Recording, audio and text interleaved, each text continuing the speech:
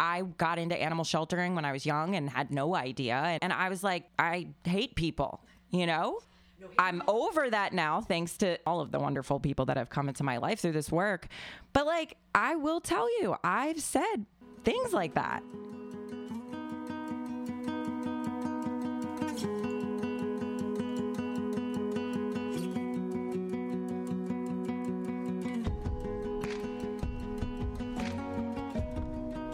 Listening to the Believe in Dog podcast. I'm your host and resident dog mom, Erin Scott. If you consider your dog a family member, then this podcast is for you. Let's celebrate the love and connection we have with our dogs. Not only can a dog be your best friend, but I believe a dog can be a healer, a teacher, and an inspiration. This is a place for us to connect in the joy of loving our dogs, and also a place where you know you're not alone in the difficult times or in the sadness of missing a dog that was an important part of your life. I can't wait to share with you stories of how the love of a dog is changing our lives and changing the world. This is Believe in Dog. Welcome to episode 24 of the Believe in Dog podcast. I'm your host, Erin Scott, and I have a very special roundtable episode for you today. This is actually the first live in-person roundtable episode because my previous plans had been thwarted by COVID. All of the guests on today's roundtable are actually previous guests of the podcast, so if you're interested in learning more about their own individual stories, make sure you check the links in the show notes. The topic for today's roundtable episode is Animal Sheltering Mythbusters. And this actually came about because several weeks ago I was scrolling through my social media and saw something being shared that really made my blood pressure rise. And I reached out to Annie and to Caitlin and then to Liz to see if they were up for having a conversation where we could examine some of the stories that we see posted on social media and then talk about what our real life experiences behind these types of stories have been. So throughout the course of the roundtable, you'll hear me refer to a myth that I've seen perpetrated on social media, and I'll even read some sample comments of posts that I've seen just over the past couple weeks. And I've tried to not include any type of identifying information. Our point is not to shame anyone or to embarrass anyone, but to have a real dialogue about the types of stories that we see being shared and, like I said, what our real life experiences have been. All of the guests on today's episode have either had years of experience working in the community with community pet families or in some cases both, or worked in animal shelters where they've heard real life stories of people who are struggling with making a decision about their pets. I'm so grateful to Annie, to Caitlin, and to Liz for not only agreeing to be part of the roundtable, but for each of their willingness to share something vulnerable from their life and from their experiences, and even about things that they used to believe that they've now changed their minds about. I also wanted to take a moment before we start to thank Chuck Nunn, who was the audio engineer for this episode. He came and sat through our whole conversation, set up all of our microphones. I had never recorded with this many people in person before, so I was so worried I was going to mess it up. So you'll also hear Chuck chime in at the end. We sort of put him on the spot to get his take on our conversation, and he was such a good sport and weighed in with his thoughts, and we really appreciate him. So Chuck, thank you again. So now let's get started with the Animal Shelter Mythbusters Roundtable. All right, this is Erin Scott. I am here today and I am super excited because I have been dreaming of doing something like this in person for 2 years since I first had the idea for the podcast. So we're doing a live roundtable session. This is our first one that's being recorded live. And I'm here today with literally some of my favorite people in the world. And I'm so excited. So I'm going to go around and let everybody introduce themselves. Everybody here has actually been a guest on the podcast previously. And we're here today doing a Mythbusters episode. So I'm going to let everybody introduce themselves first, and then we're going to start talking about some of the myths that we hear in the animal welfare community. So Annie? Hi, thank you. Thank you for having me here. My name is Annie Pruitt, and I'm the executive director and founder of Charm City Companions, which is a nonprofit in Baltimore City that works to keep pets in homes. We work in impoverished neighborhoods in the city, trying to support communities in keeping their fur babies home with them. Hello, my name is Caitlin Thomas, and I'm president of Finding Knox, which is a local Baltimore City nonprofit, and volunteer for Charm City Companions. And I've been working in animal shelters locally for about 10 years now. I'm really excited to be here. Thank you, Erin. Hi, I'm Liz Weiner, and I have a background in psychology and working in an animal shelter as an adoption counselor. I'm very excited to be here, and I'm currently a writer. All right, so I've come up with a list of myths that we hear a lot in the animal welfare world. We're doing some myth busting.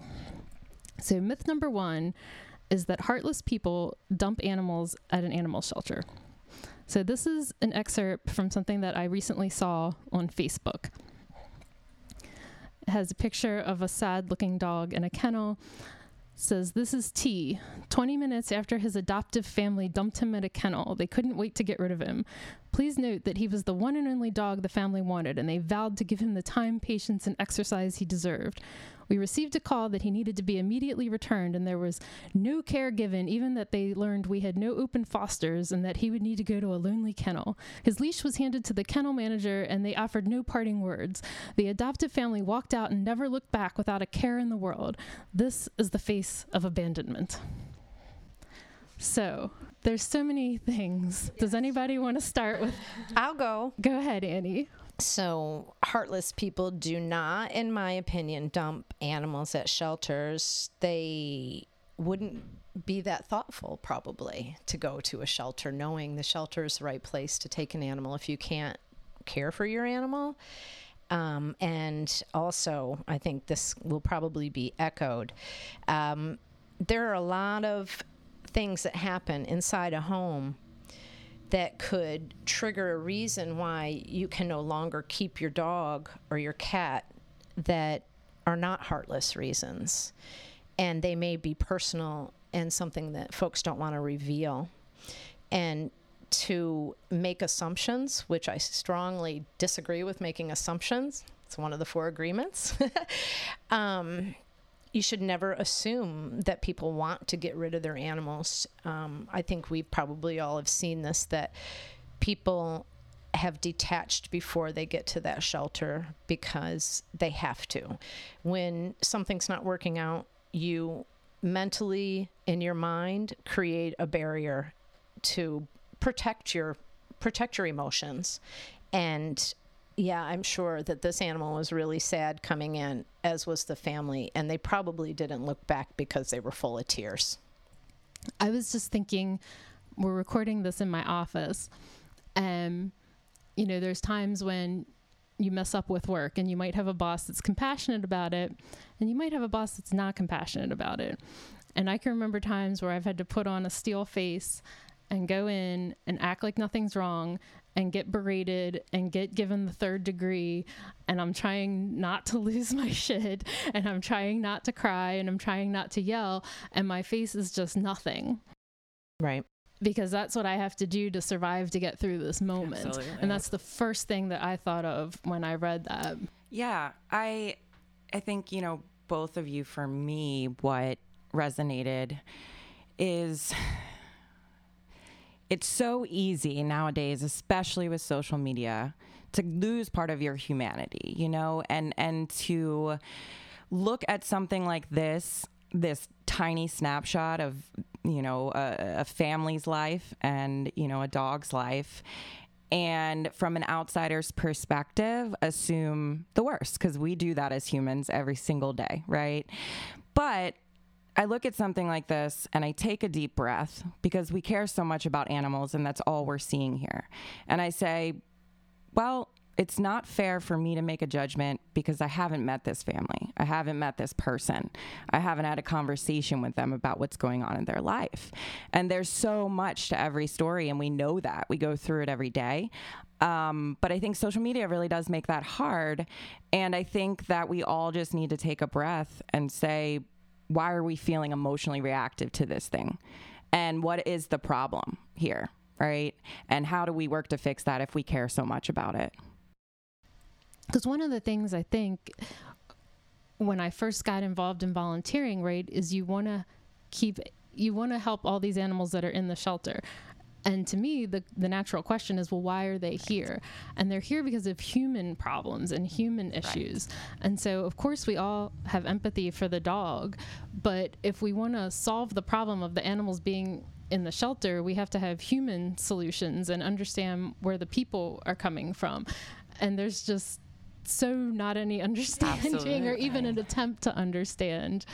And that just makes me sad. And like you said, we see it on social media so much, and humans have such a negativity bias to begin with. Like, you know, somebody could tell you 1,000 good compliments and you get like that one negative review, and that's the one that you focus on. Like, it's just our negativity bias that we, you know, so we can see 1 million dogs getting adopted into homes, but we see this one that got returned, and that's what sticks with us, and that's what we react to. 100%. I'm curious for you, Liz, how that all worked out with your work in the shelter. Having your background, I would imagine, you know, there's more sensitivity to the humans, maybe? I don't know. Yeah, absolutely. I worked in a shelter. As I said, I was an adoption counselor, but part of that was also fielding surrender calls.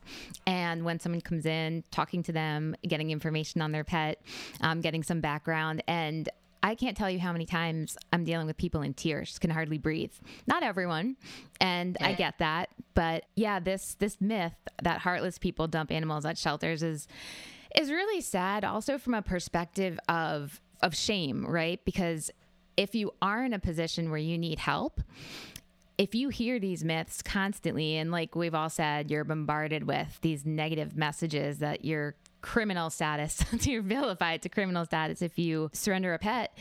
Quite frankly, it's dangerous for the pet because they're not going to get the care they need. I look at some people, some of the calls I've taken, a family has really good intentions. They get a pet. They think like, oh, this is what we do. My kids will love this. And it's too much for them. They're not horrible people. Like, they made a mistake and they're doing the right thing. They're not leaving it in the backyard. They're not leaving it in a basement all day. Yes, in an ideal world, they would invest in training and, you know, and have the time to do that, but not everyone does. And just like you said, Annie, going to a shelter asking for help isn't heartless at all. Right. Agreed. Yeah. Does anybody else have anything they want to weigh in, or should we move to the next one? Because I think they're tied a little bit. Yeah, I think the next one's going to be a big conversation. Yeah. So. I mean, I guess I don't really have anything else to say other than I would challenge people on this and say, you know, reconsider. And when you're looking at posts, you're hearing comments from folks who have probably a story where they may have had one situation that wasn't quite right. And maybe there was some validity behind it or not. I don't know. But we always have to really consider that when we're reading comments and reacting. The better thing to do is do your research and respond thoughtfully. Yeah, I guess my general rule is never read the comments. Never. Right. And definitely don't interact with them. Right. I will say too, one post I had seen that really stuck with me is a shelter posting about 2 elderly cats that were given up, and they were really proactively posting to try to find an adopter. And the comments were obviously, as you can predict, so cruel. And so many like self-righteous things I see, like, I would never do that. Like, I would live in my car with the cats or whatever. And it's like, not everyone even has that luxury if you think about it, you know, when you really break it down. And quite frankly, if you're living in the car, like cold, heat, that might be dangerous for a pet, and then people would get on you for that. So you really can't win. But in any case, the shelter came back and they said the owners come here with toys and cry every day they come to see their pet because this was the most heartbreaking decision they had to make, and it's circumstances you can't imagine. And I just like remember thinking like, yes, these people have a story, and there were so many people just behind their screens making assumptions. And to me, it's just heartbreaking. And that's why I think this shame is so dangerous for the animals, because people are afraid to seek help when they see that, the way they're treated. Yeah, so that is something that I think about a lot, is that we want our shelters to be a place where people can go to for help and to not receive negativity, not receive judgment. And yeah, it is more dangerous for the animals if you feel like you can't go there for help. And like I said, number 1 and number 2 really tie in together. So let me start with myth number 2. If you can't afford a pet, you shouldn't have one. I'm going to read some of these comments here. I would get a second mortgage on my house to save my babies. They're family, just saying. I'm over here like, I'd sell my car to save my pet, but I guess that's just me. Baffles me when people get pets when they don't really have the love or commitment to care for them. There's always someone or some organization that'll help you. When I couldn't afford a $3,500 knee replacement for one of my dogs, I found a way to get him the surgery. I wonder if they would surrender one of their kids if they needed surgery. I have no use for these kinds of people. If you can't afford a pet, don't get one. Girl. First of all, this woman couldn't afford a $3,500 knee replacement. Does that mean that she shouldn't have had a pet? I've even seen people in our own animal welfare community who start like a GoFundMe to help their dog get surgery, and all these other people willingly donate money to them. And I think that's wonderful. I think it's wonderful we have a community that does that. But let's face it, they're doing it because they couldn't afford whatever the problem was. So does that mean that they shouldn't have had the pet? No, it meant that they had the resources and the bandwidth in their life to seek out other resources.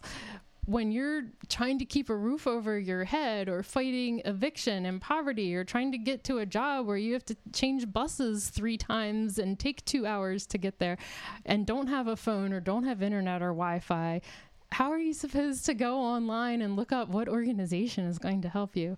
You're not going to do that. You're not going to do that. These comments are coming from folks that live in privilege or born in privilege.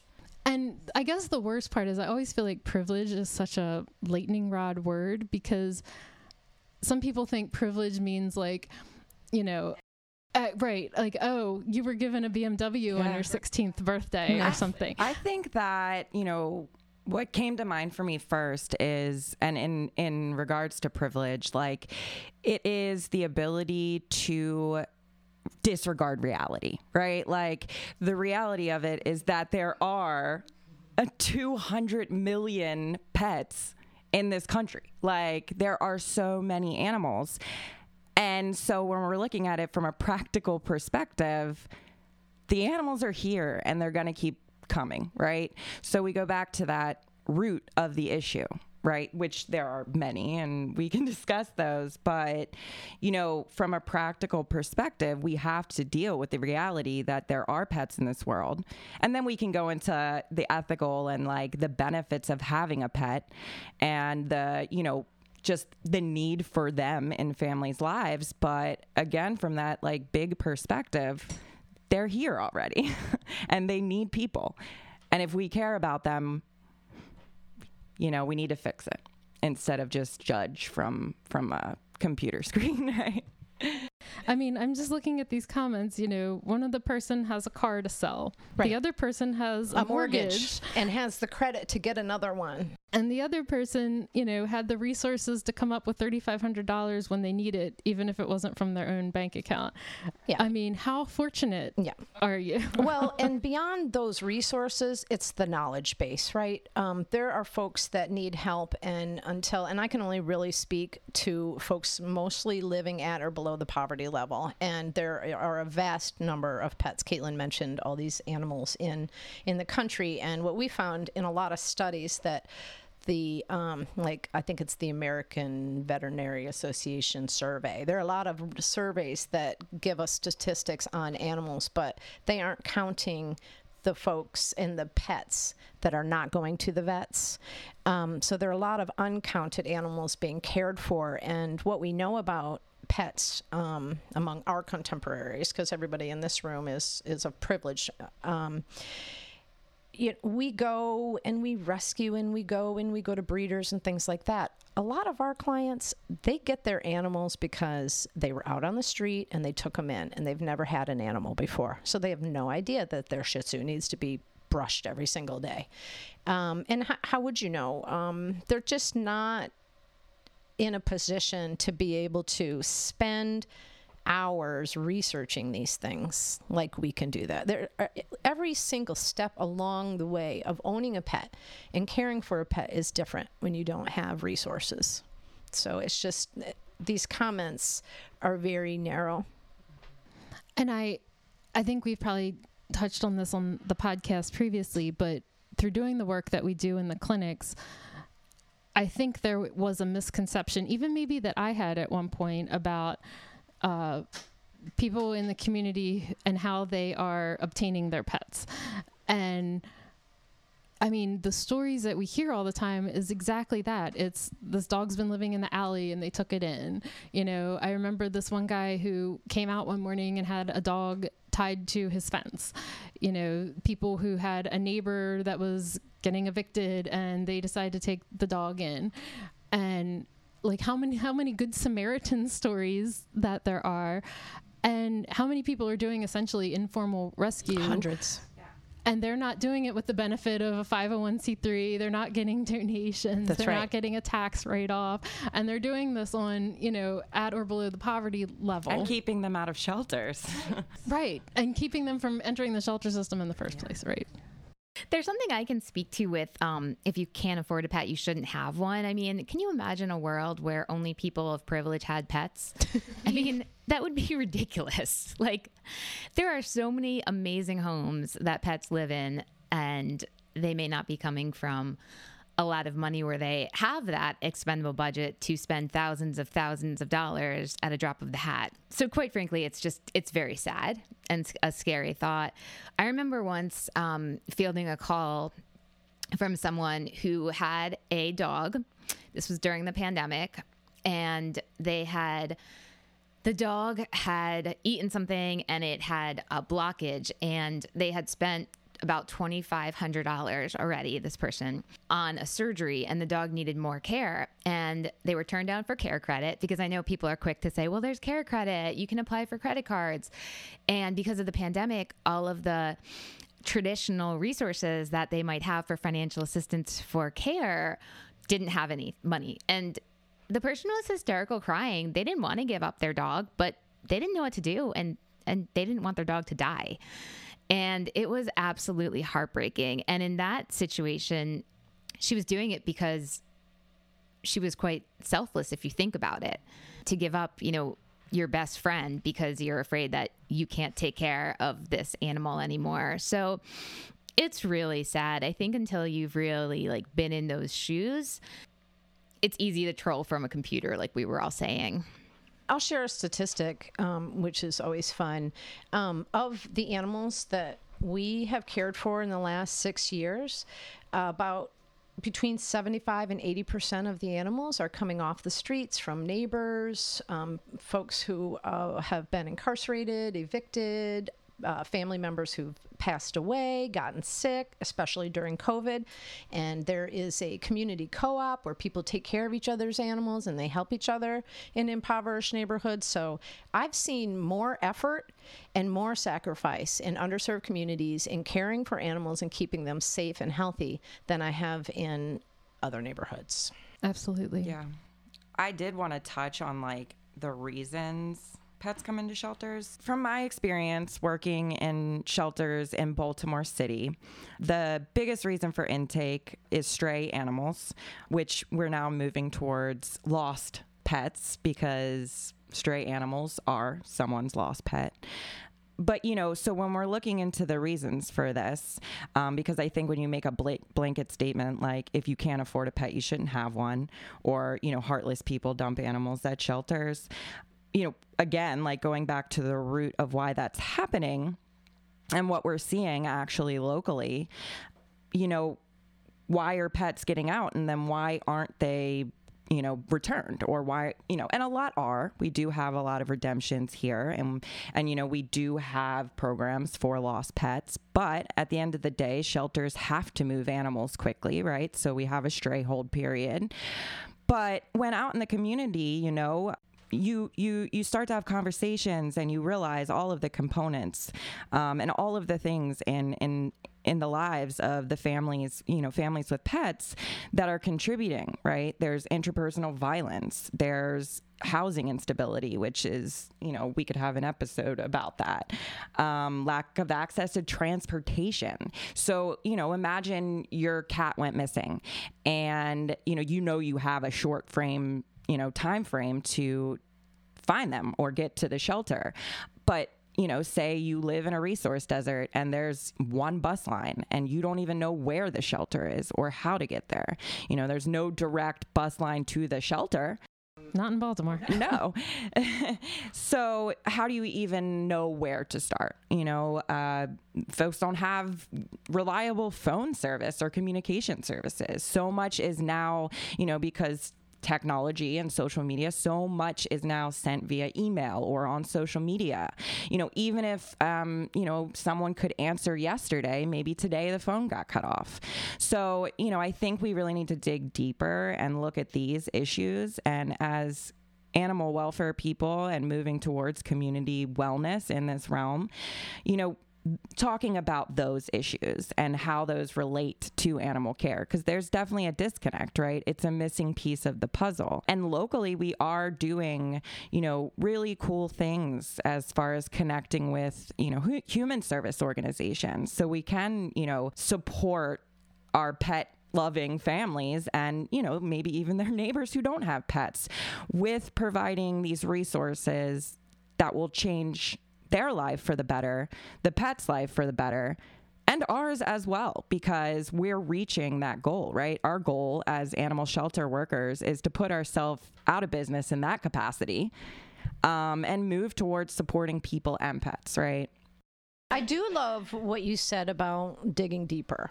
I think that the animal welfare field in general, and you mentioned this too, people in general, our ego steps in. And so we tend to be negative because, our ego's driving us instead of our true selves.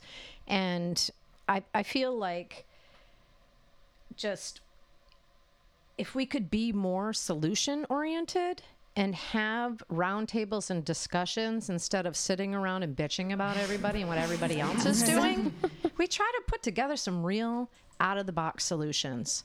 Caitlin can attest to this, and you too, Erin, probably just through Be More Dog Work. We do some really creative solutions. Yes. And we learn a lot of those things from our clients. Mm-hmm. Right. Because they're doing things that are very creative because they don't have other resources. So when we meld our minds, the folks, the haves and the have-nots, then we can get a real full story and we can get some creative solutions and we can do some problem solving.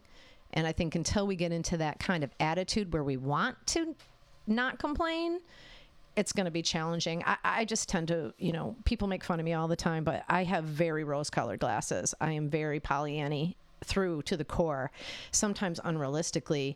But when I hear people saying these kind of things, I feel sad. I feel more sad for the people that are online spending time writing this stuff than I do the person who had to surrender their dog. Because I think they're not as mindful, in my opinion. And I also, in our work, I want to work with those folks too. I want everybody to be given a chance, because something happened to these people to make them feel this way and to carry this judgment. And it may be just a conversation. Our words are very powerful or they're very poisonous, and we have a choice. So I don't want to vilify these folks that are vilifying others, because that's hypocritical. But I do want to get into a space where we're all being a little more creative in our problem solving, I'll say again. And I think that speaks again to humanity, right? Like, I question, Annie, like, how do you feel when you make one of these connections with a family, a pet-loving family, and, you have a conversation and you build a relationship? How does that make you feel? Oh, it's incredible, right? Incredible. That is really where I belong. Yes. And I feel the same, right? I feel so happy. I do this every day. It's my job. And who can say that, right?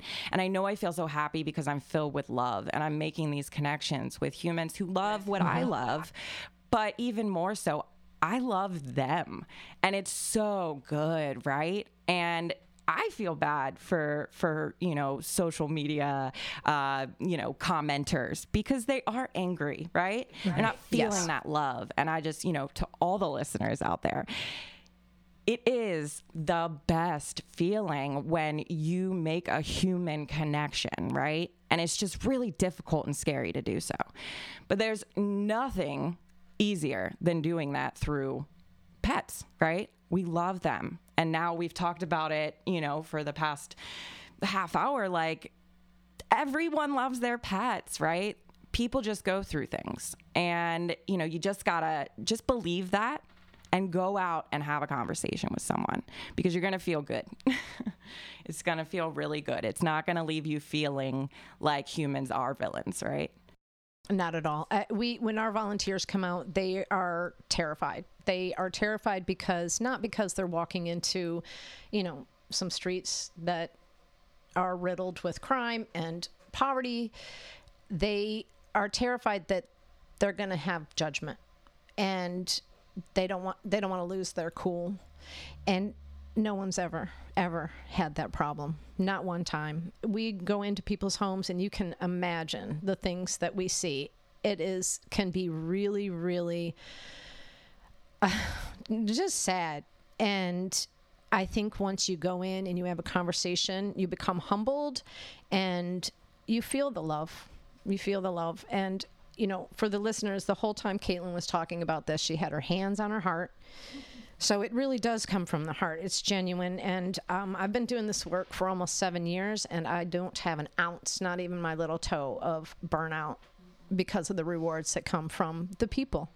Absolutely.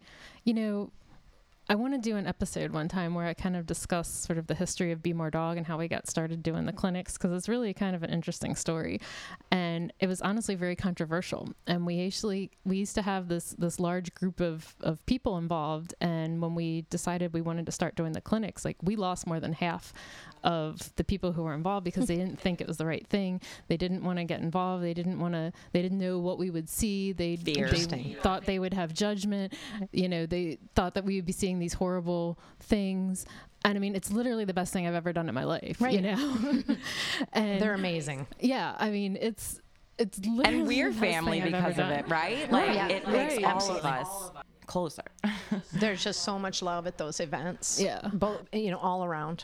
And we've met some just amazing people, and we see the same people year after year with the same pets, and we grow up with their pets and see their pets get older, and we see them carrying their 50-pound dog down the street in their arms because their dog can't walk anymore. And I mean, we see the guy who came with his dog, with his friend's dog, and his friends got murdered, and he wants to take care of, his friend's dog as like a legacy. And we see the women who take care of their sons' dogs when their sons are incarcerated. And we see just how many people are just doing so much out of love. And it just really, made me realize my own privilege, and made, Same. I always feel like I used to be a Grinch, and doing this work has made my heart grow 3 sizes,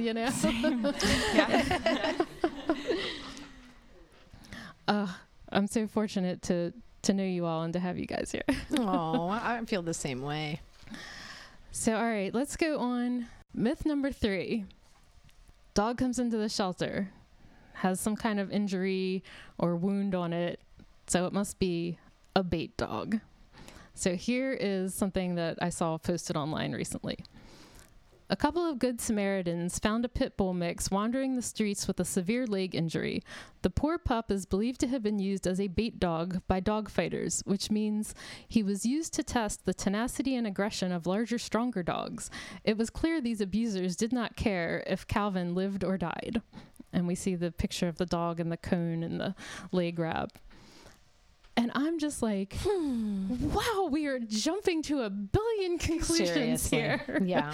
First of all, Penny has more like marks on her face that are from her, her fence and the crate and running into the, corner of the coffee table in our house than she ever did when I found her literally in an alley.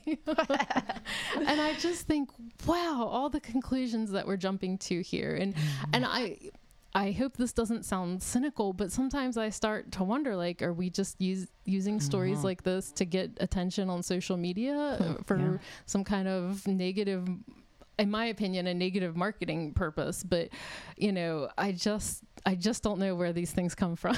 It's so old, right? Like, I'm thinking, like, as you're reading the text here, like, this is so old, people.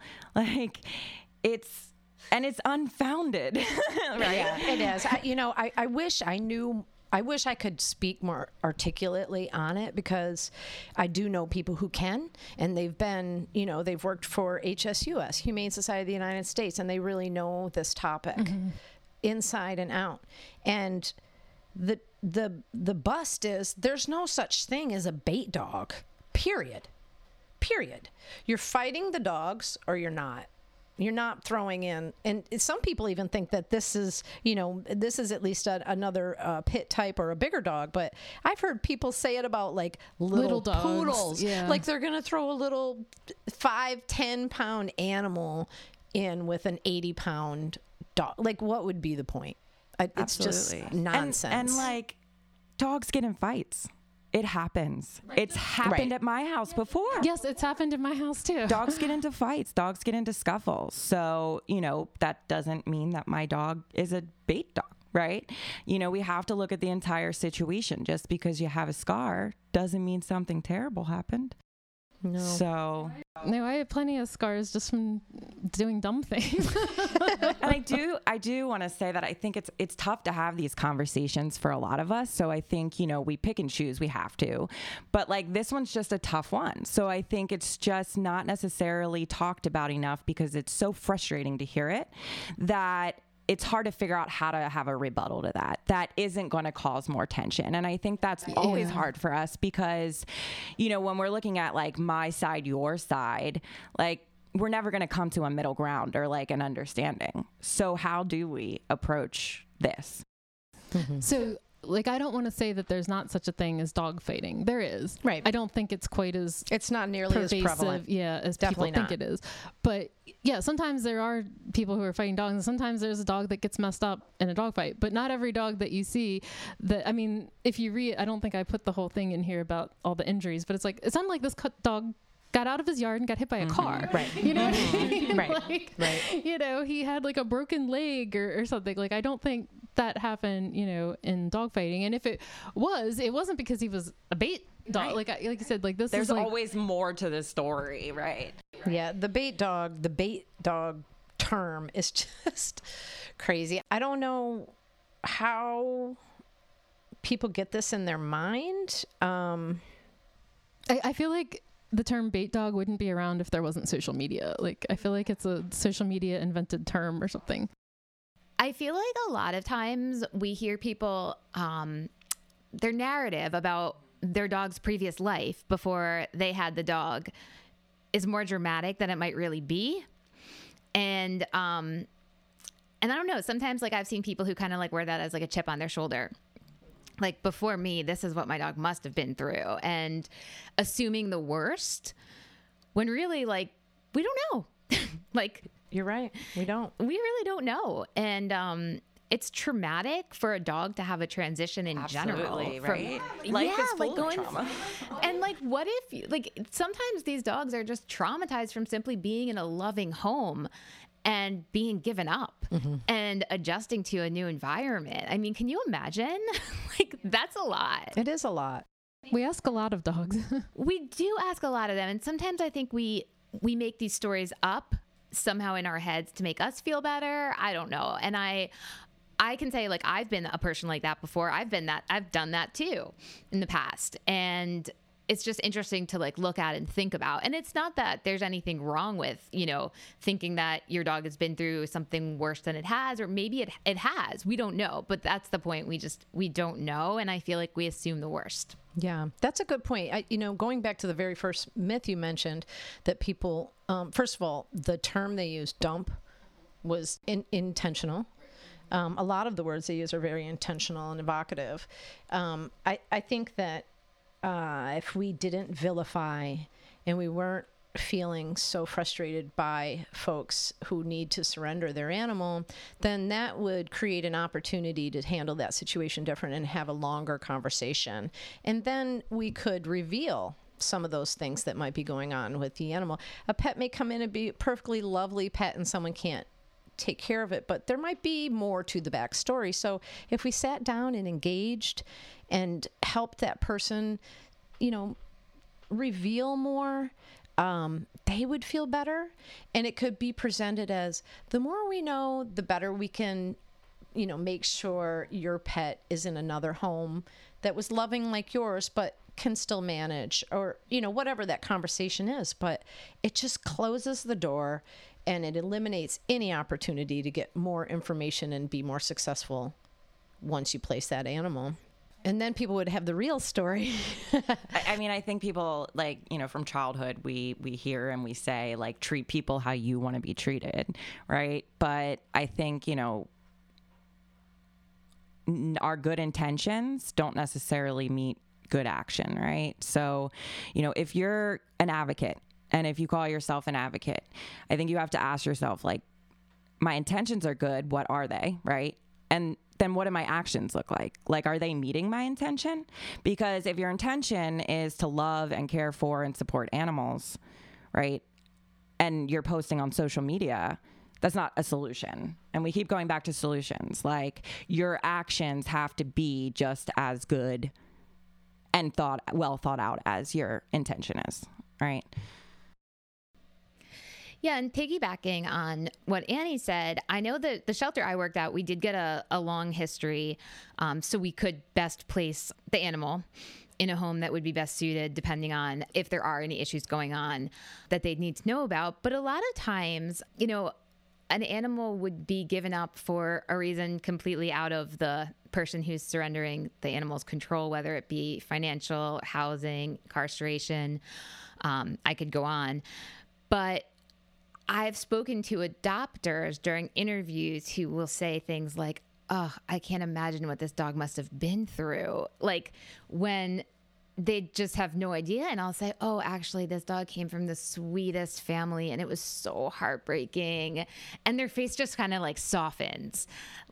It's that quickly. It's just this assumption people make. Yeah, it's really sad.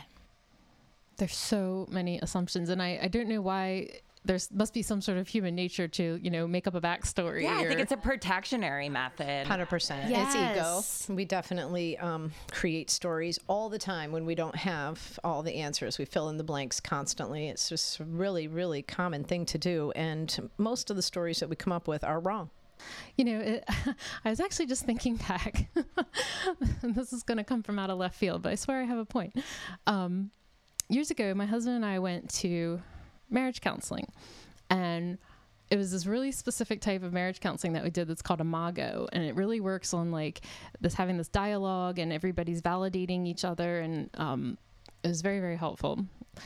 So I think sometimes we get into arguments, right, whether it's our spouse or anybody in our life, right, because it's we think in our head, well, I wouldn't have reacted that way unless, I hated them, unless I had contempt for them, unless I thought they were stupid, right? And we're all jumping to these assumptions, right? And then when you hear the other person's stories, they have a totally different reason why they were reacting that way, And my husband, sometimes he yells and gets really loud, and I came from a family that didn't yell, and so when he gets loud, I'm "Oh my God, he hates me," Right? That must be real. And he's I come from Frying where this is how we talked. You know? You can't hear her if you don't yell. Right. And so like it took me a long time great. to realize like, oh, he's just yelling because he's just loud, and it's not because like it's something like at me. You know. And so we just do this all the time as we make up all these stories when we're not actually sitting down and getting the facts and realizing that the truth of the matter is very different, and the perspective is very different. I think I made a point. You there. didn't. It didn't come out of left field. Because honestly, when you were speaking, I was thinking about therapy, because I was like, therapy is a privilege, but how many people living in privilege are going to therapy? Probably a lot. I think a lot of people do therapy. Not as many as they need to.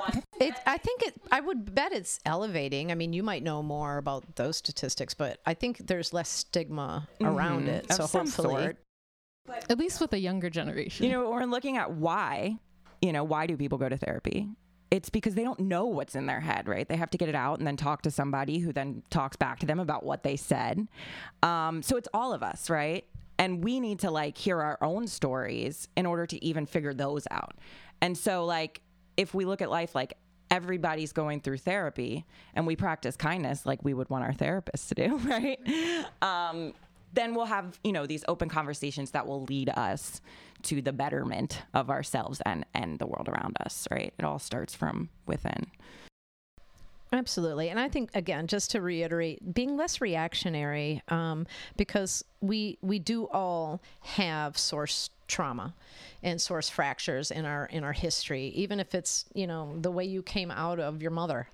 It can impact you and the way you handle things for the rest of your life. And the more you're aware of your own psychology and your own shortcomings and your own strengths, the better equipped you are to really be thoughtful and not react. Respond, don't react. Consider more of the story. Sometimes it's hard for me because I've shared this with you before, and but for you guys, I'm from a ginormous family and I'm at the bottom of the pack. And so all my life, I didn't have a space or a platform to speak for a long time. We have a lot of really strong personalities in our family. And so I was an observer and I listened and I watched. And so that's how I function now. And it's easier for me to sit back and say, wait a minute, maybe. And I'm also a trained focus group moderator and researcher. So I've sat in big discussion groups and thrown out a topic and heard 12 different opinions. And I learned so much. It really helped me to see, wow, everybody really does come to this with a different perspective. And, I think these folks that are on social media, they don't have a lot more to do. That's why they're on here. And they're baiting. They're baiting people. Right. Trying to get a rise. Yeah. We're the bait dogs, because I look at this stuff, like you said, don't read the comments. I can't even look at it. It just makes me so mad. I mean, you looked at it and you're like, we need to do a podcast on this. I know. That's exactly what happened. It's infuriating. And like, is that really what you want to do? Make people so mad? Is that really what you want to do, is ruin people's days? What is good? I don't understand the troll, kind of mentality. I don't either. But I think we can all admit we've been there at one point and like felt one way that we know now isn't the only way, Right. So Right. like, Absolutely. I want to say to people like, it's okay if you've done this. Like, I got into animal sheltering when I was young and had no idea and, wasn't from the city and no exposure. And I was like, I hate people, I'm over that now, thanks to, people like Annie and Erin and all of the wonderful people that have come into my life through this work. But like, I will tell you, I've said things like that, right? And I still in my head recognize judgment. And, whether that be judgment for someone who's posting on social media like this or, something I just fully don't understand, like that's okay that it's happened, but like be better in this moment. To all of the people out there that might have, different perspectives because you were told that all your life. It's okay to now question that and care about animals and people in a different way, Yeah, it's okay to get evolve. over it. Yeah. Because, I've probably been guilty of some of these thoughts in the past and it, you know, and at a certain point I had to realize, oh, I was wrong, you know, and it's okay that I was wrong. And honestly, I'm thrilled that I was wrong because I'm a much happier person now. I want to have you a know? wrong party. Yeah. It's really brave to let go of opinion you hold for a long time and adopt a new type of thinking. And it feels better. It feels incredible. It's growth. You know, and I guess, yeah, that's a good point. Like, we want to let people know, like, it's okay to change your mind. It's okay to be like, I used to hate people and now I don't. Because where does hating people get you? It doesn't help the animals. You know, it's not going to solve the problem of animals in shelters. No, it hurts self for sure. I think that, you know, just to throw the term in, hidden bias is an important thing to acknowledge. You know, we're saying judgment and judgmental and things like that, and we really get really granular and we'll have a 3-hour conversation about a word in our work because it matters, and judgment is one of those. I think judgment is something we do to protect ourselves, but hidden bias is something that is a layer a little bit deeper that we're not as aware of, hence hidden.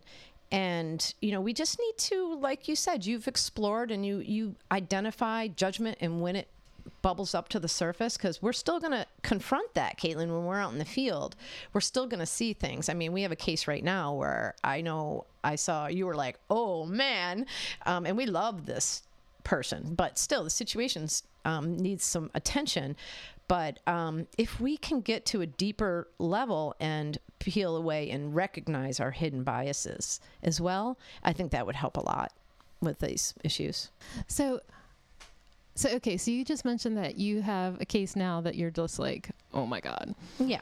You don't have to tell us any specifics or identifying specifics, but what causes a situation? You know, what in that person's life goes into creating a situation that's like, oh my God. Okay, so I'll give just a little brief part of this story.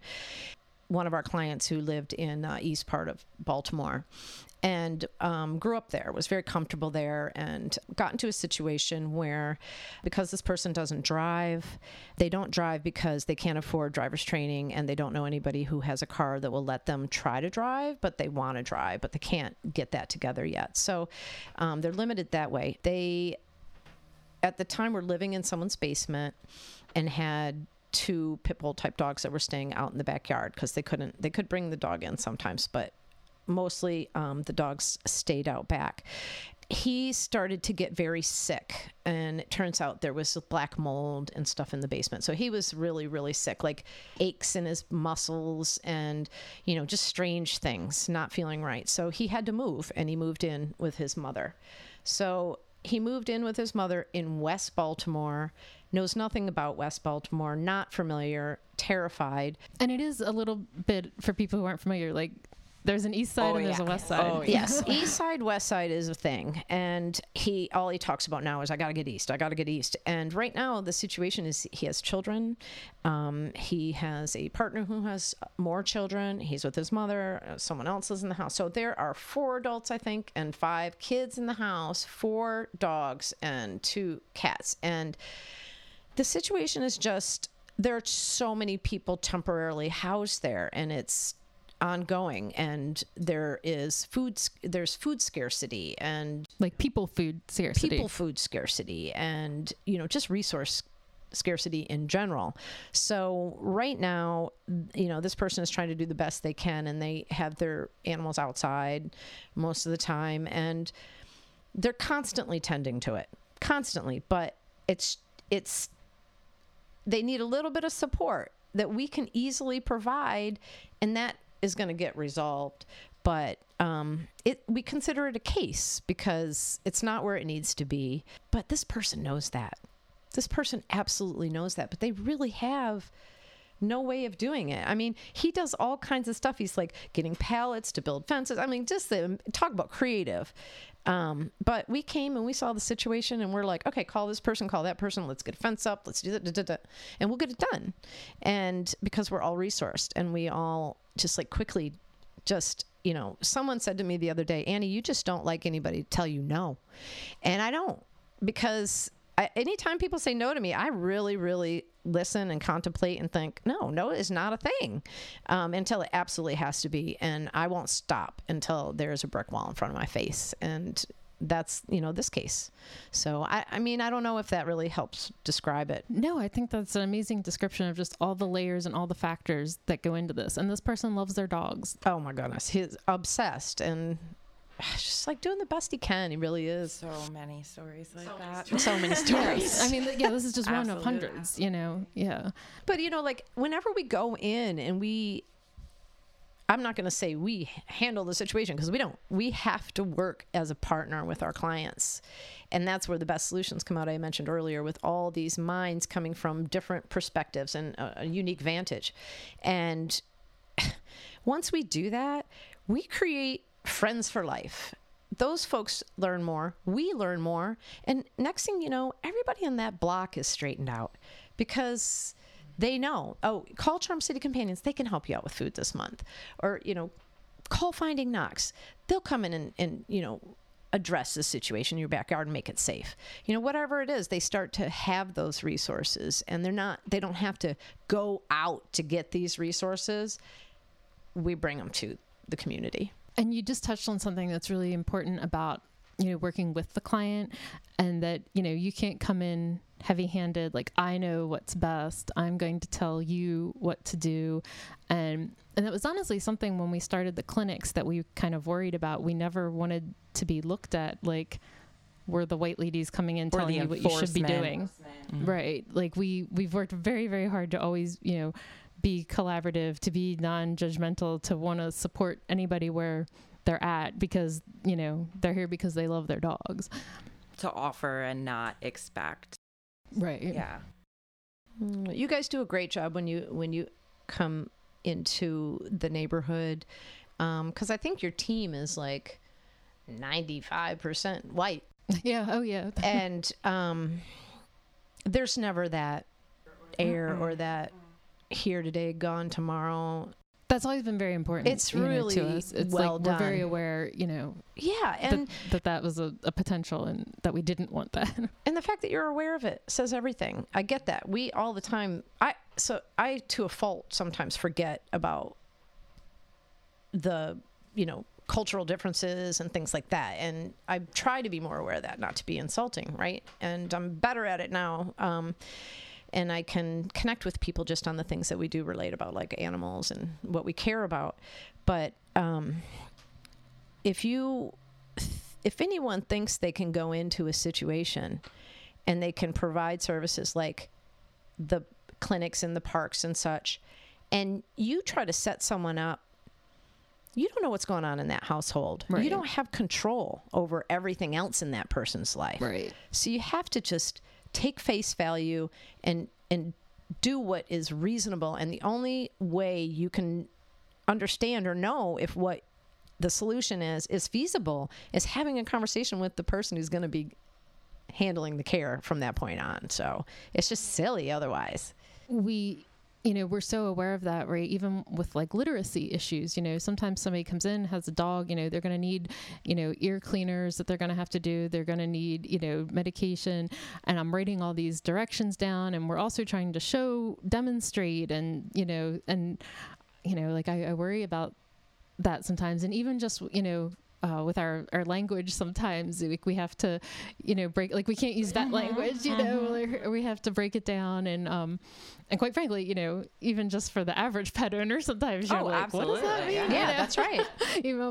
Much less anybody else. But yeah, it's something we've always tried to be really aware of and address as best we can. But, we don't have control when they leave. We don't know if they're going to get the medicine or, have the appropriate care. And I think that's why it's so important to have, organizations like Charm City Companions on the ground to do those follow-ups and to make sure folks are getting the support because, not having access to vet care, and the clinics are amazing, but folks rely on those every year, right?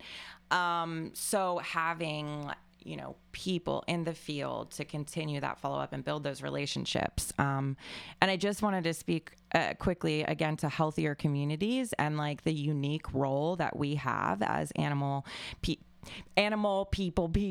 I'm going to tell a story real quick. One of my neighbors. So I live West Baltimore. I live in Park Heights. And a family lives a couple doors down from me. And, they've always been very scared of my dogs, and there's a lot of there's a lot of people that come in and out of the house, a lot of family, and they are definitely impoverished. So there was this negative association with pit bull type dogs, which we come across, and I just kept in touch. The grandma had a cat, and so we got her spayed and vaccinated. And then, the one of the aunts living in the house, she really wanted a Shih Tzu. Animal loving people, right? And so we got to the point where, my neighbor, the guy who was very afraid of my dogs and unhappy that they were, out, got 2 puppies. And they were little pit bull type puppies, and so very cute and unassuming, right, at this point. They've since grown a lot, but there was a tangible, you could feel the change on the block, because there was a new association with dogs, and the breed that we commonly call pit bull. And we got we did the clinic, we got the puppies vaccinated, we did follow-ups, and then, there was a car accident that happened. He broke his hip. The puppy was in the car, so we were able to get him to the vet. So we're just building this relationship over time. And honestly, there's been a reduction in, violence in the neighborhood. Family feuds have gone down. And then there's this greater good that has come from just 2 puppies being, and he came over the other day just to say, thank you so much. I also wanted to tell you that my puppies are huge. They are so healthy because, you gave them their shots and you gave them that dewormer, and now they didn't get parvo because, they were vaccinated, and it was so important. And I remember one of the most important things was, can you please get me tags so that I can get my phone number on the dogs? And, and then we went and did microchips, and all of this was so very important to this family because these are family pets, right? And it really goes to show how building a healthier community is not that difficult when we center around pets and people. 100%. 100%. We say that all the time. We are an animal welfare organization according to the federal government, but we consider ourselves a wellness organization. And that includes always inclusive of the humans in the home.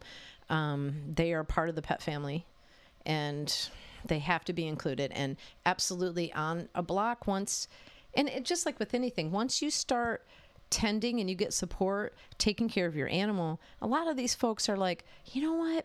I need to get to the dentist. You know what? I need to get this taken care of. I hear people saying that. They really consider, because, we speak of it as this is part of your family health. It gets them thinking of their mind of their own. So it just really breeds all these residual fun little nuggets.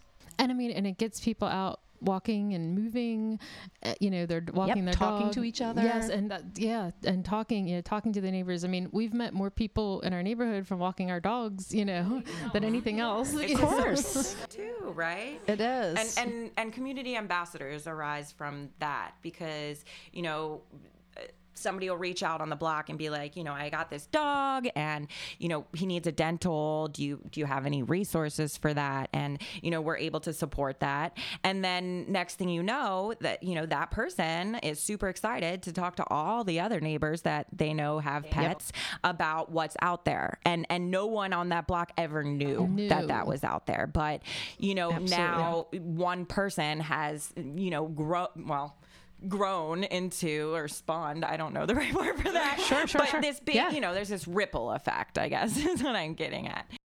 Yeah.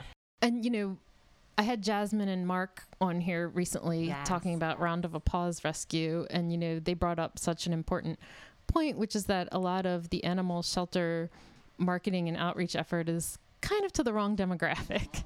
It's not directed to the people who really need it, because, the people who need to know about these kind of resources might not be on Facebook and aren't getting emails and aren't going on the web and don't know how to Google search something or don't have access to Google search something.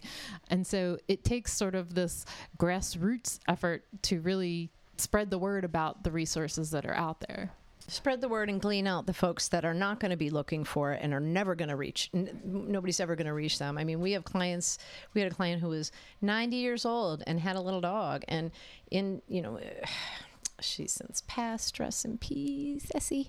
But her dog is with one of the volunteers, now adopted by. But we were able to, get foster for her during times when she was in the hospital. We were able to get neighbor kids over to walk her dog for her. I mean, there are all these things you can do, and it absolutely does ripple down the block, because once, I even had this one client one time who said, oh yeah, they have a dog, and she had her nose all snarled up, and I said, well, let them know, we can help. And she's like, I don't like them. I'm not telling them. I want this resource all to myself. And I'm like, there's more, there's plenty. So, let your neighbor know. I can't stand them.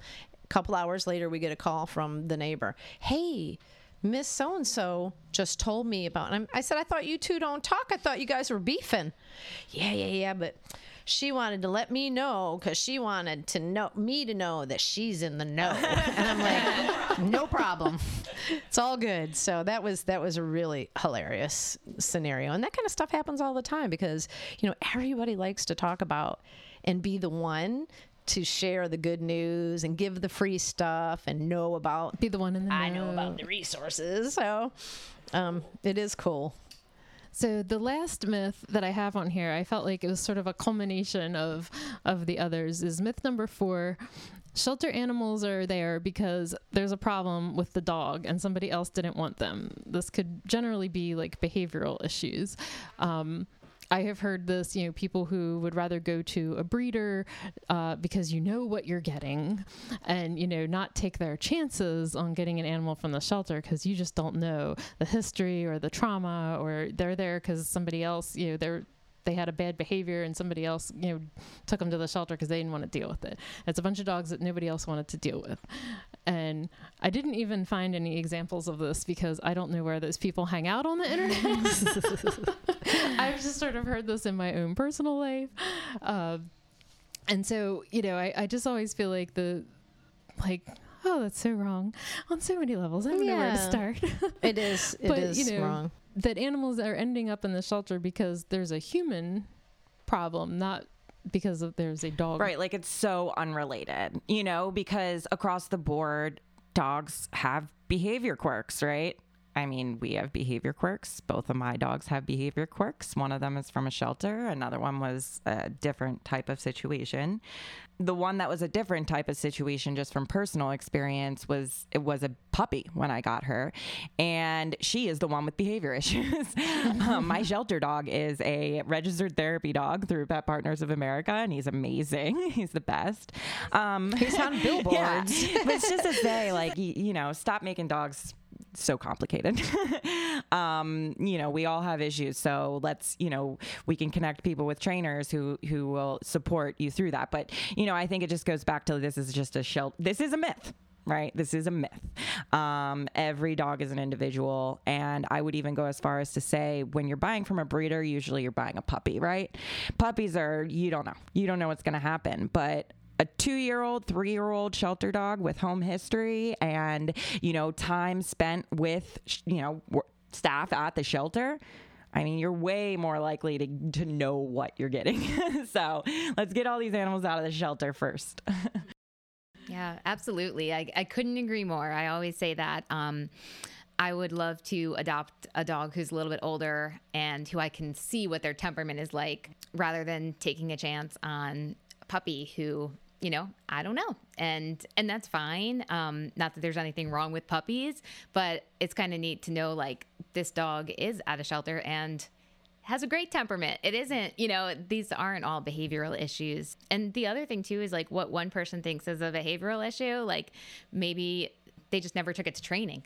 You know what I mean? Like, behavioral issues are reasons people do give dogs up, but a lot of times they're very minor and very workable. Absolutely. Like cats peeing outside of the box, you know? It's like, well, let's try some enrichment. Okay, not surrendering to the shelter. Like, it's that easy. It's our job, right? Our job as, again, animal advocates, shelter workers, is to support people and pets. And whether that be a person who is going to return because of a behavior issue or a family that just needs support, most of the time I think it can be intervened in. I mean, I think that the majority of folks just need a little support, whether, you know, they have all the money in the world or not at all. You know, we all go through that. And we just don't know dogs well enough as we think we do. We overcomplicate them. So... Yeah. And I mean, going back to like what people say are behavioral issues, we've had purebred dogs that are like under 1 that families will surrender because they're too hyper, because they don't know that the type of exercise the dog needs, or they don't know it's like puppy stage, you know? So like I said, like what one person considers like behavioral, and that's not something that they're willing to invest the time in, the patience, the money, whatever it is. This is just like a normal dog thing. It's part of their development. Yeah, I would never want a puppy. Yeah. Yeah, puppies and kittens, forget about it. I think that, well, one thing I want to say to all the listeners, that if there are any problematic animals in the shelter, the crazy animal welfare people are the ones who are going to take them because they know what it takes. So, and I always tell folks that are going to, that want an animal, if you want an animal with problems, go to a puppy mill. If you want an animal who incredibly compassionate people have spent time with, vetted, and will tell you exactly what, if there are quirks, they'll tell you about it. I adopted my dog back, I think it's been 20 years now, from Maryland SPCA, and I actually didn't. She was a gift. And my partner at the time went in and said, I need a dog that is going to be attached to the hip. Now, some people don't want that. Some people, like you mentioned, Liz, some people don't want a dog that's completely dependent and following around and you can't leave them.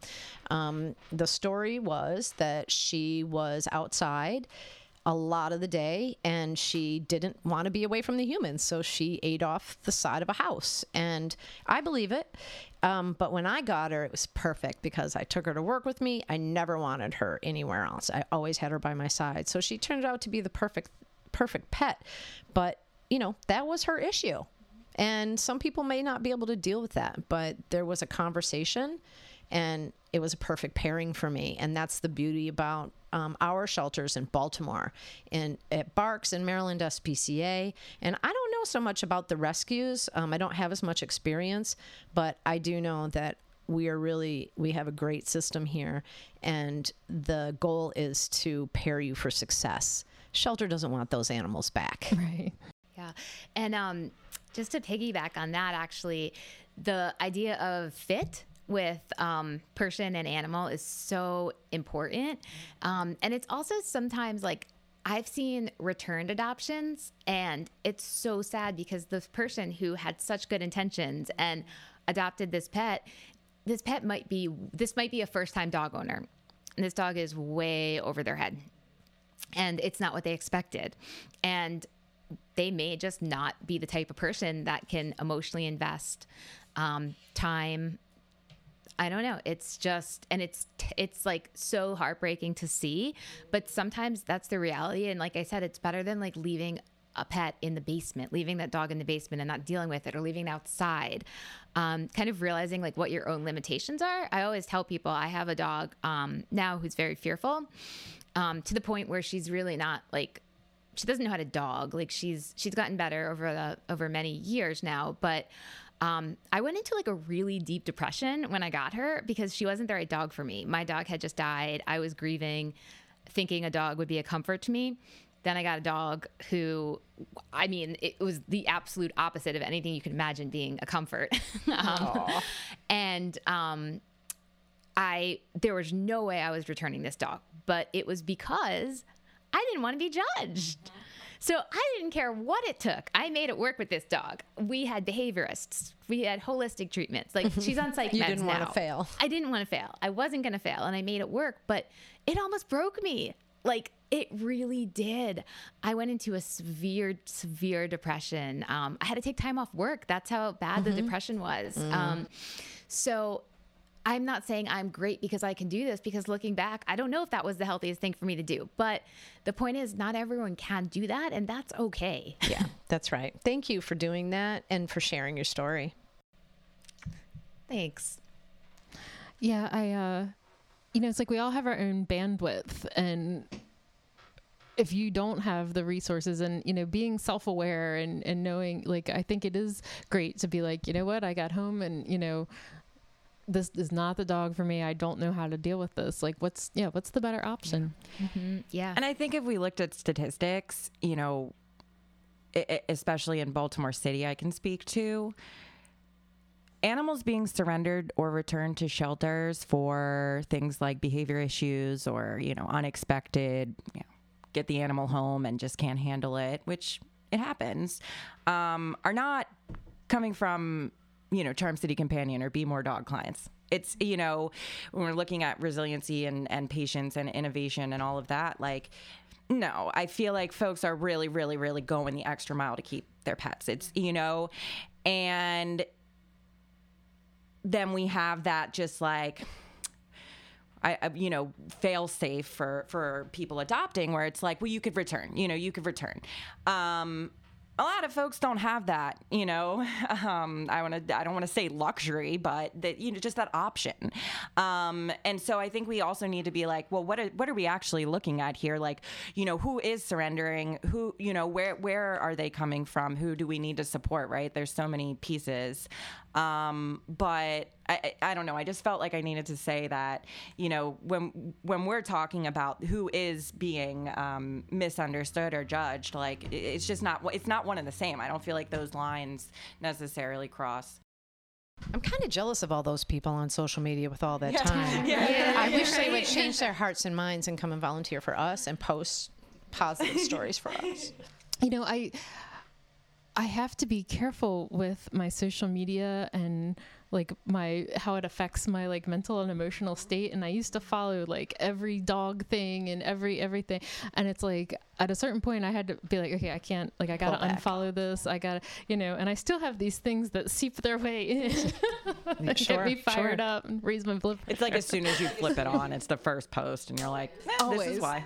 Always. Yeah. Well, maybe it was supposed to this time. Very true. Very true. Because I want to address these things, and these are the kind of conversations I want to be having. And, I guess, it's pie in the sky to think that it could change somebody's mind, but I guess maybe it'll just plant a seed, Yeah, but I think it also can, because, we do, I mean, how many, of your family members or friends are just like, it's amazing all that you do.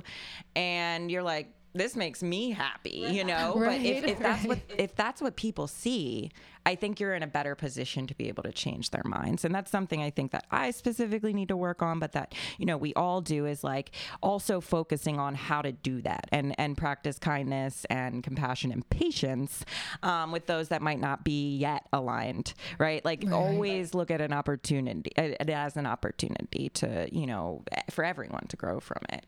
Because otherwise it can be like hitting a wall for us. Yeah, and I think people, I always use this analogy of a spectrum, and I think that people are on different places on here. And we're not trying to move people from far left to far right necessarily. We just need them to notch and keep moving in the right direction. So like you said, planting a seed, and that, they may be hearing other things around. And at the end of the day, they need to make a decision to feel differently about it. But I think these conversations are very helpful, because we tend to believe everything we hear if it works well in our story. Right.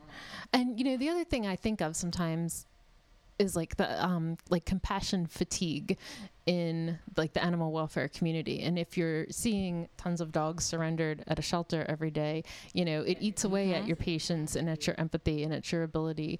And, and that can cause a negative, like make you lash out with, without patience and stuff like that. So I guess, I do wonder that when I see some of these comments online, like I'm not, I understand that there are people who are seeing this every day and it's overwhelming and they are at the end of their resources to be able to deal with things like and this. It's all that a lot of people involved with shelters are seeing, right? They're inside of a box. They're inside of shelter walls where like bad things are happening, sad things are happening. And that's why, I worked in a shelter before going out with Annie in Charm City. I think I probably 3 years, maybe 2 years. And then, I dealt with my fair share of like ups and downs with burnout and such. There was nothing that changed that more or elevated, me more than going out. So I would be exhausted after working for, 5 days for 50 hours, trying to deal with like kittens coming in and thousands of kittens coming in. And then I'd be like, I'm so tired. I'm just going to go home and sleep. And then, I'd hear from Annie or Corey, we have this case. And, I'd be like, okay, I'll come out. And then I'd be out for an hour and I'd feel like a different human being. It can be so suffocating to be inside of shelter walls. And it sometimes just take one visit to, someone's house and meeting their pet. Yeah, seeing the other side of the story. Yeah, we're really fortunate that our shelters here, Maryland SPCA and Barks, have really, really evolved since even Charm City's been in the field. And Be More Dogs had a big part of that as well. I know they're participating in your events in the community now. Maryland SPCA is, and Barks is making huge leaps and bounds to be in the community every day. Everybody wants to jump on board, and it really doesn't take a lot of convincing. You'd say, oh, this is what we're doing, and within moments, people are like, I want to do that. I think it's really interesting because a lot of our volunteers are shelter employees or animal welfare folks who are, rescue, that kind of thing. And it is exactly that. They actually come out when they're feeling like crap. They come out and work with Charm City Companions to feel better because they get that human connection. I have a volunteer who does our spay neuter coordinating, and she's probably going to hear this, but she seeps in and out of depression once in a while, and whenever she's really down, she starts making spay neuter calls, and it makes her feel better. So it's like the opposite of burnout in this, and I'm just grateful to be able to do this work. Absolutely. Does anybody have anything else they want to say? Tell us what you think about all this. What's your, I think it's very interesting. Just the thing, like it started with what people post on Facebook, and like I see that too. My mom is an animal person. She works at a shelter up in Pennsylvania. So like I see a lot of that stuff from her, but it is such a difference that like, yeah, people, it's just a matter of people not understanding that, like, people you don't know, like, they all have a different story, like, and it's just, a reminder to just be open-minded about you don't know what somebody else is going through. So, like, making a judgment, like, that must be a bait dog. Just because you see it and it's a pit bull, it must be a bait dog. Like, there's just always a lot more to every story, and not every person you don't know who gives up a dog is a terrible human being. 100%. Oh, I can read. I wrote a poem, actually. It's actually a rebuttal to a poem that a lot of people may have seen online. It's called I Adopted Your Dog Today. It circulates social media. But this poem, that breaks my heart every time I hear it. So I wrote a rebuttal to it. But my poem is, I adopted your dog today, the one you brought to the shelter, unable to speak through your sobs, the one you would have given anything to keep for another day. I don't know your situation, but I'm sorry that you fell on hard times and are now working 2 jobs, leaving your dog alone 18 hours at a time, and realize that that's not fair, that you are evicted and the shelter doesn't allow dogs, that you were diagnosed with cancer and had no friends or family to care for your best friend, that you lost your job, have been turned down for financial assistance and care credit, and couldn't afford your dog's medical care, and are seeking a rescue who might be able to provide your dog medical treatment so he doesn't die. That you went to jail and your dog was left with no one to care for him. That you can't find affordable housing that accepts your dog's breed. That the weather is so hot that your dog is at risk of heat stroke or frostbite in the winter if you continue to keep him living outside with you on the streets or in your car.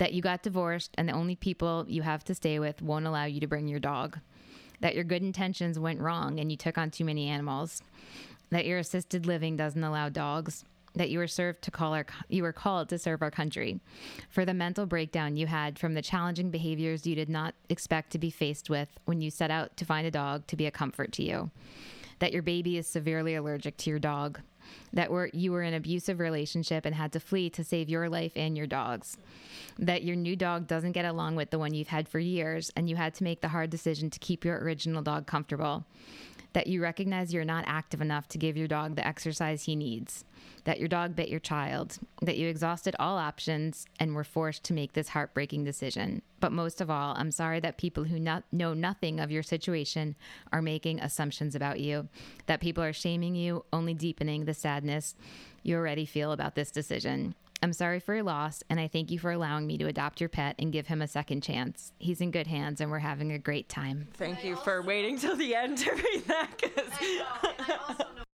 I just wanted to say, well, thank you. That's beautiful. Thank you. For those who can't see us, we're all in tears in here. I know, we're all.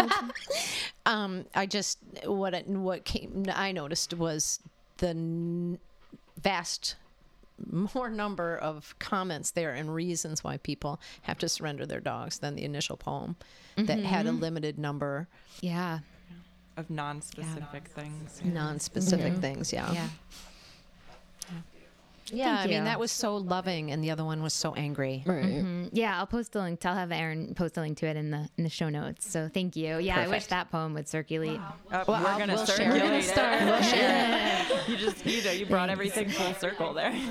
Well, and it's actually really interesting. And Erin knows this. I wrote that a little while ago now, well over a year, and I wouldn't share that with anyone because I was terrified of the backlash of people disagreeing and people being like, oh no, people are heartless, and I finally it was a process of me finding my voice and being able to share it, but I have shared it now and I do share it proudly.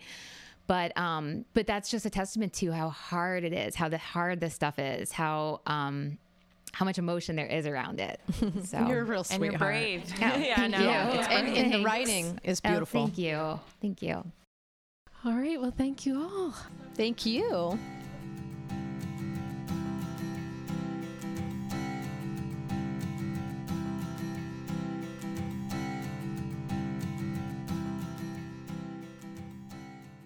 I hope you all enjoyed that conversation as much as I enjoyed getting to have it. I was realizing when I listened back that we ended a little bit abruptly, but I think that's because we were all in tears after Liz read her poem. There's a link in the show notes to Liz's poem, and we would love if you would share this on your social media account or with a dog-loving friend in your life. It's really important to me, and I take it as a responsibility to want to contribute to positive discourse on these types of conversations, and that's why I was so supportive of Liz sharing her thoughts so beautifully around this topic.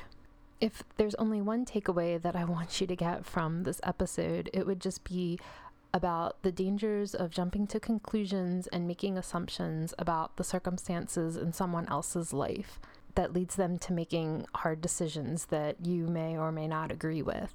I've seen this cool quote shared on social media sometimes that says, empathy is more rebellious than a middle finger. And I love that because I think sometimes it's easy to get mad and say, oh, screw that person, screw them for doing that. But it's actually harder to stop and try to put yourself in their shoes for real, and examine what exactly is going on in their lives and what are their real circumstances that are leading them to these actions that you may disagree with. I have one other quick story that I wanted to share with you about making assumptions and jumping to conclusions. So, I drive a lot. I have a long commute to my office. It's like 45 minutes each way. And so I'm always seeing people on the road who are driving like assholes, for lack of a better term. And it really bothers me when I think somebody is doing something that is unsafe and putting other people's lives at risk needlessly. But I had an interesting experience several years ago that sort of colored the way that I think in my head about how other people are driving. So about 5 years ago, my husband and I were at the beach for a week in Delaware, and you have like kind of like this main Route 1 highway through Delaware, and then you turn off of that road and kind of go down this windy road that takes you down to where the house we were renting was. And they were actually doing road construction on this like kind of long windy road, because every time it rained, the road would flood out and nobody at the beach could leave their house.